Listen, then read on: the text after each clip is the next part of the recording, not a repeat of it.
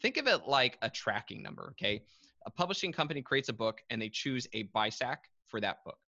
Then every store who, one store only has 12 aisles, another has 400 aisles, and then one's an online store, et cetera. They all may call different categories, but they all understand the BISAC codes. And so when that book is sent to them, they've already in their system, their database know that, okay, these 400 BISACs convert into this one category / one, code or row. And this other one's like, oh, these 23 go into that one. So it's just helping for processing and keeping track and taking the books. So when Amazon asks you for that category, they're actually asking you to list one of the 4,000 BISACs. Hey, it's Matt, and this is Pass the Secret Sauce.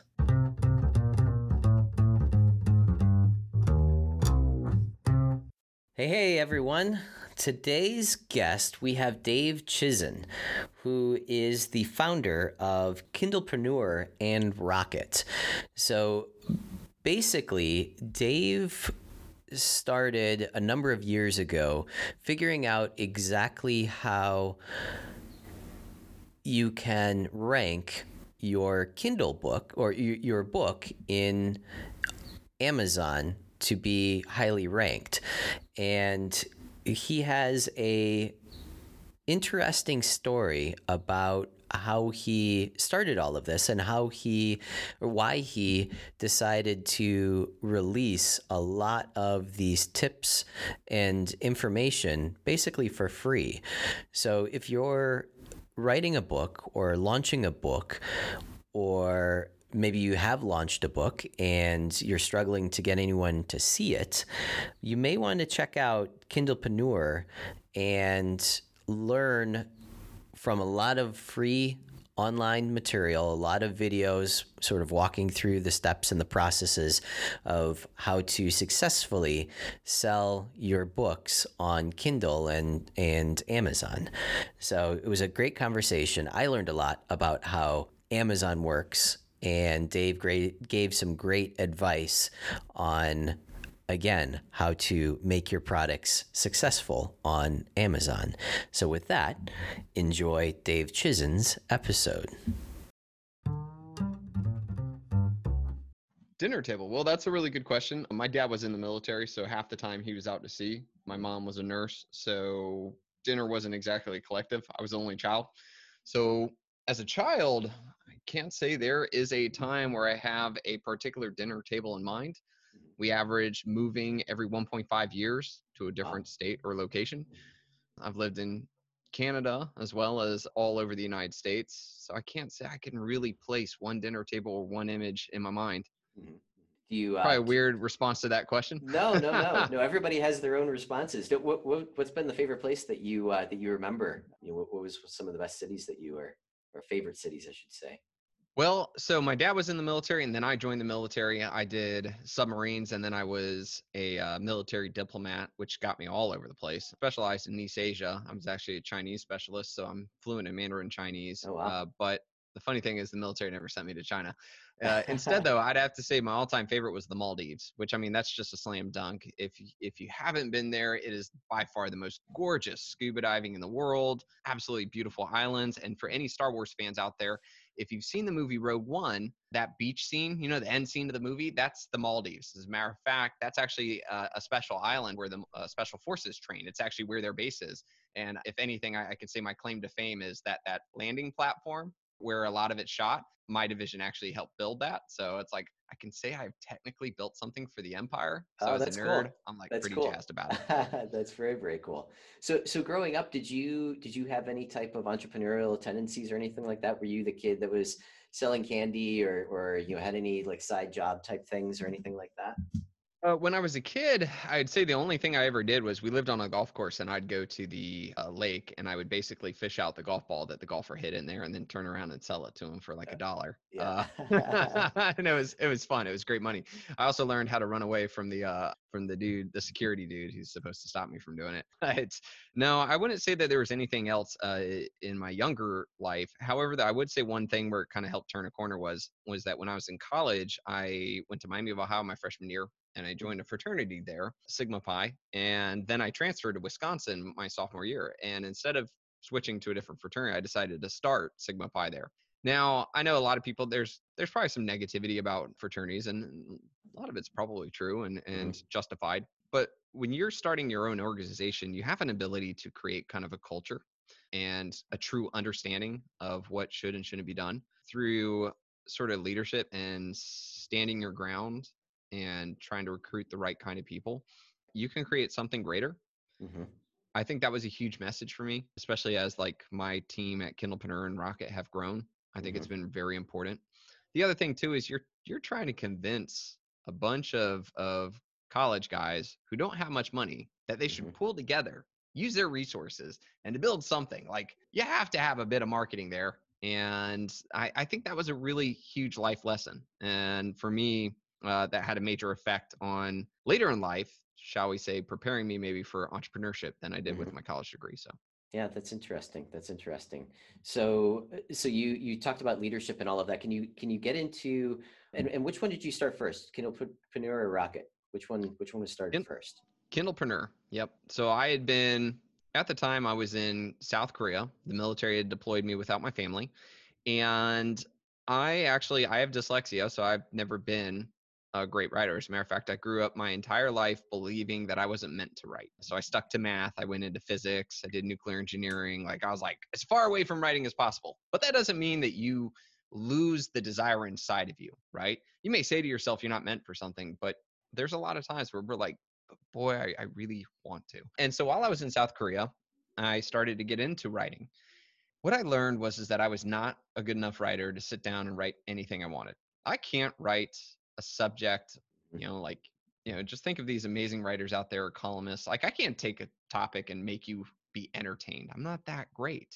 What I did learn was that when I understood what somebody wanted to know, then I didn't need to be the best writer or the best orator. So long as I had the answer that those people needed because they couldn't find it, Yep. then I was already doing most of my job. Yeah. And so when I started doing that, I started to realize that there was a place in the market for me. And through effort and sheer will and determination and criticism, I've improved my writing greatly. And I think it's important. And I have a long way to go to become a great writer.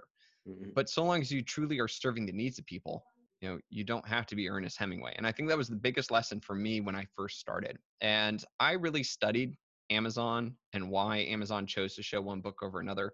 I tried to understand the market so that I could better serve. And through all of that experience and understanding is what led me to create kindlepreneur.com, my website.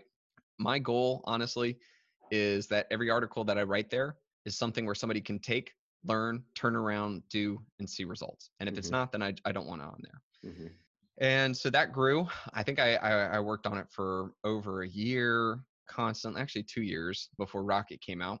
But a big thing is that this was, I wanted some way to take all of my knowledge and experience and put it into something to make it easier. Because when I started talking about these things, it was Excel sheets and numbers, and authors are like, rightfully so. So first Kindlepreneur came out, and then Rocket. Okay, got it.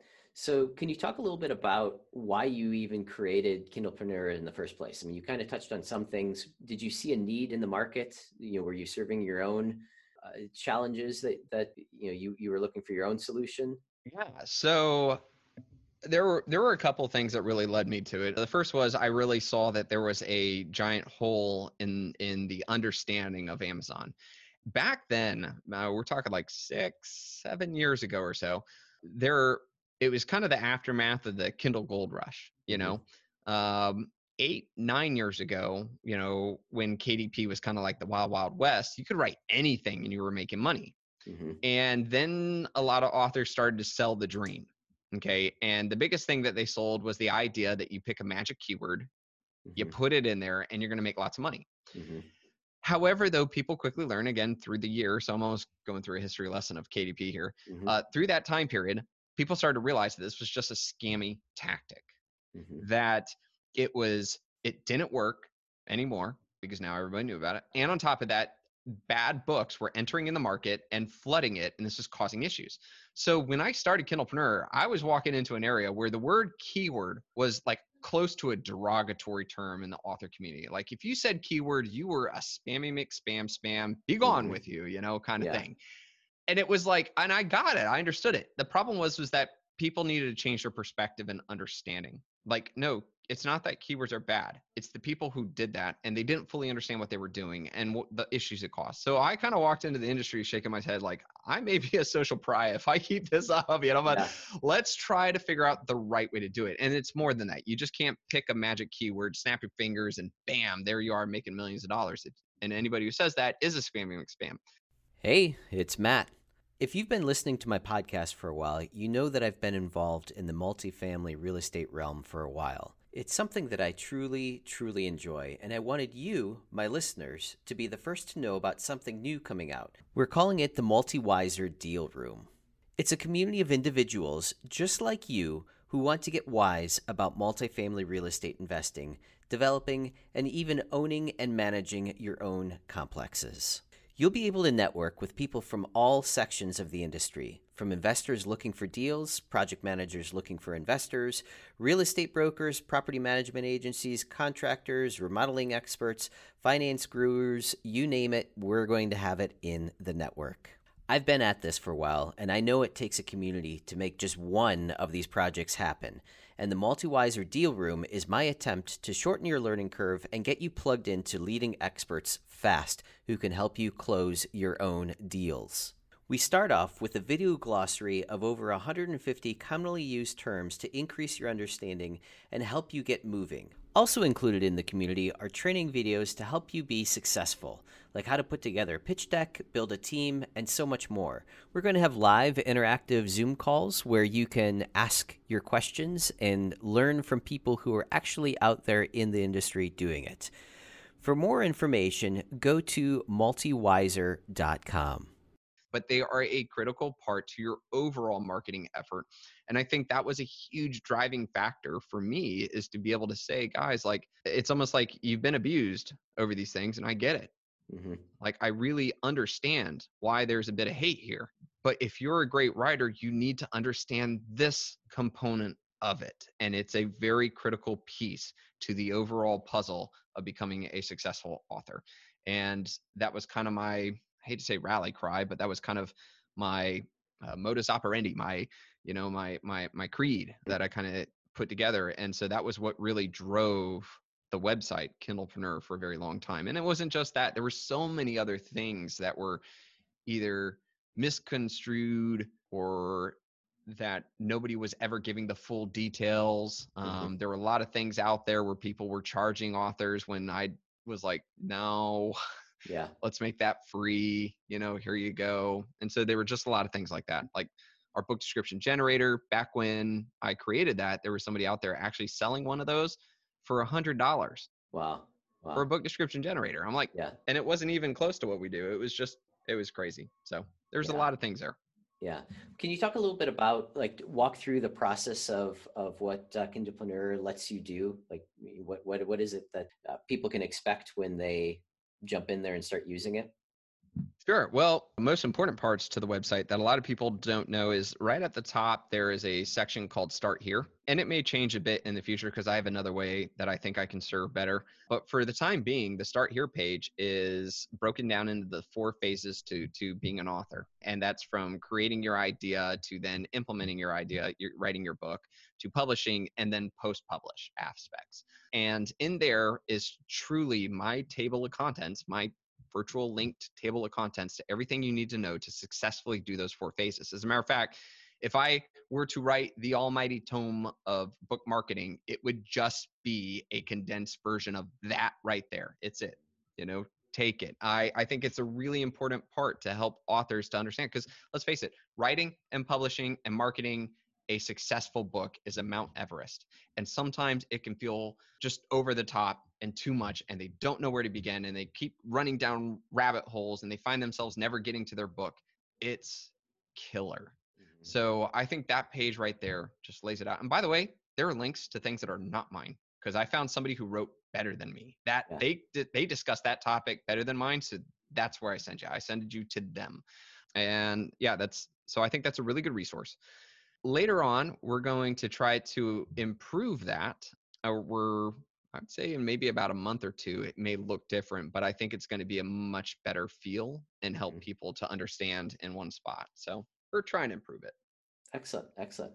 So basically, Kindlepreneur allows you to create all of the keywords and all of the descriptions and everything that you need for the book. And then do you automatically upload? Like, do you use the system to upload your book into the Kindle platform or into the Kindle the KDP library, if you will?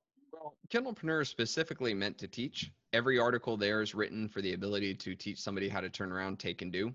And we're finding better ways to make sure to present the information in a methodical manner. Got it. There are no services, there's no costs in Kindlepreneur whatsoever. There's no consulting, there's no extra paid course or anything like that. All the information is absolutely free right there.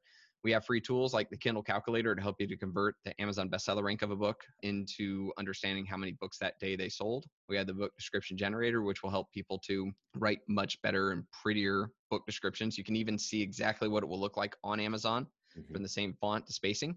So there's a bunch of things like that. But like I said, it's when you read that one article on how to write a better book description, we give you practical advice and structure for you to really understand, oh, wow, I should do this here and that here, and these things will improve the conversion rate. Yep. That's cool. That's very cool. So Rocket, talk about Rocket a little bit. Sure.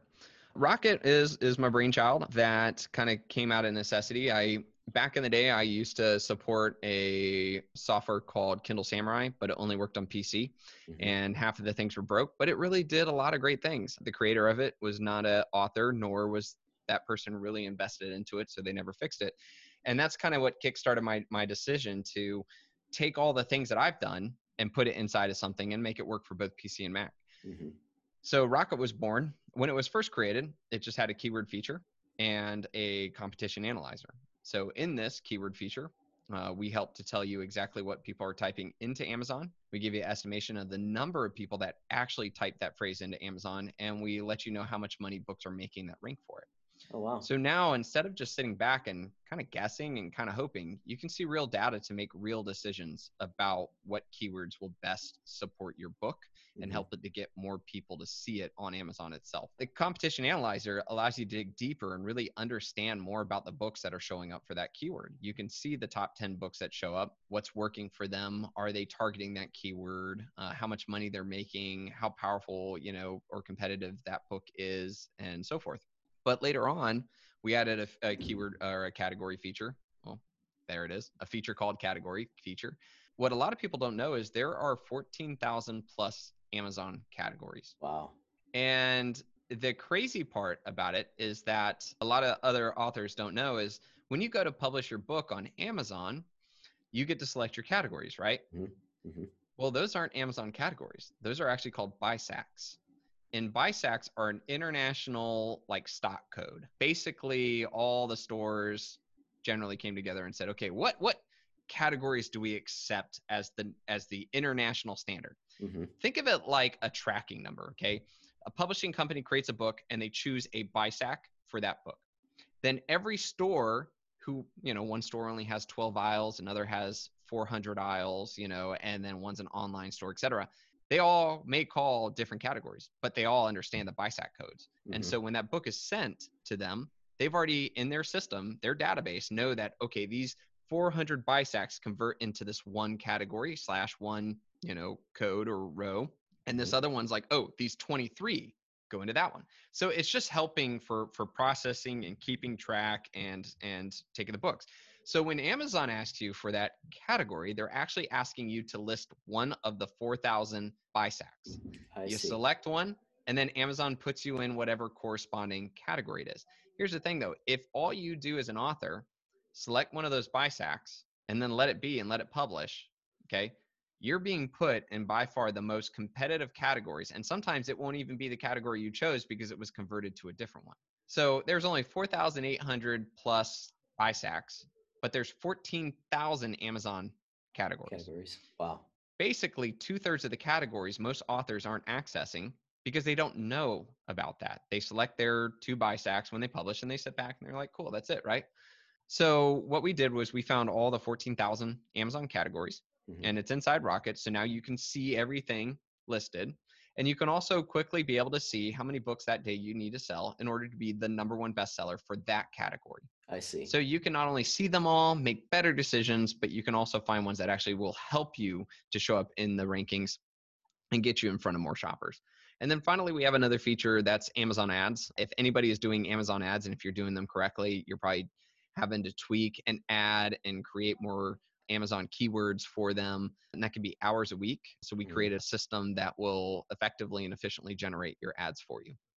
That's really cool. That's really cool. So I know, or at least I think I know, that Amazon used to, they would take a best-selling book in one of your categories, and the idea was is that you want to start with a lesser known category, and then once you're selling well in that category, then you move it up to the next category. Is that still true, or was that never true, or is that kind of like what your process basically shows is, you should start here and then you move yourself back, move yourself up because Amazon's going to continue showing your book more and more. Is that basically how it works? There's two answers to that. The first thing is that authors can get their book in 10 plus categories. Okay. Okay. You can actually choose to be added to 10 plus categories for your book. So using that information, an author I recommend should target very niche ones that still fit their book. And I'm going to put that out there. Always choose categories that actually fit your book. Hmm.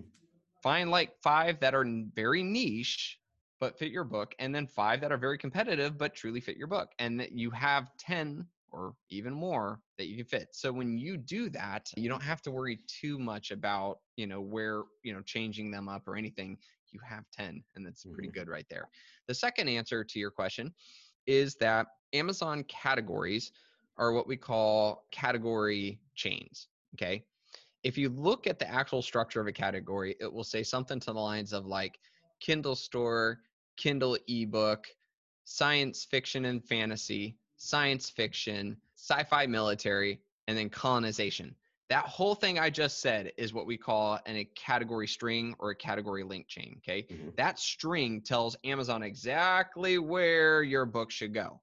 All right. Okay. Because the funny thing is that science fiction military is actually in 5 different broad categories, not just science fiction and fantasy. It's also in a whole bunch.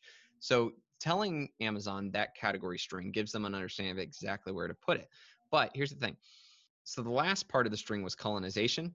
If I'm in colonization and I'm number 1 in colonization, but Hmm. because my sales are so good that I'm also number 1 in the string up, one step up, which is Okay. science fiction military, I'm there too. I'm in all of those so-called categories down the string line. I see. And if I'm the number 1 best-selling book in all of Kindle, then I'm showing number 1 in colonization, number 1 in science fiction military, number 1 in science fiction, number 1 in science fiction and fantasy, number 1 in Kindle store.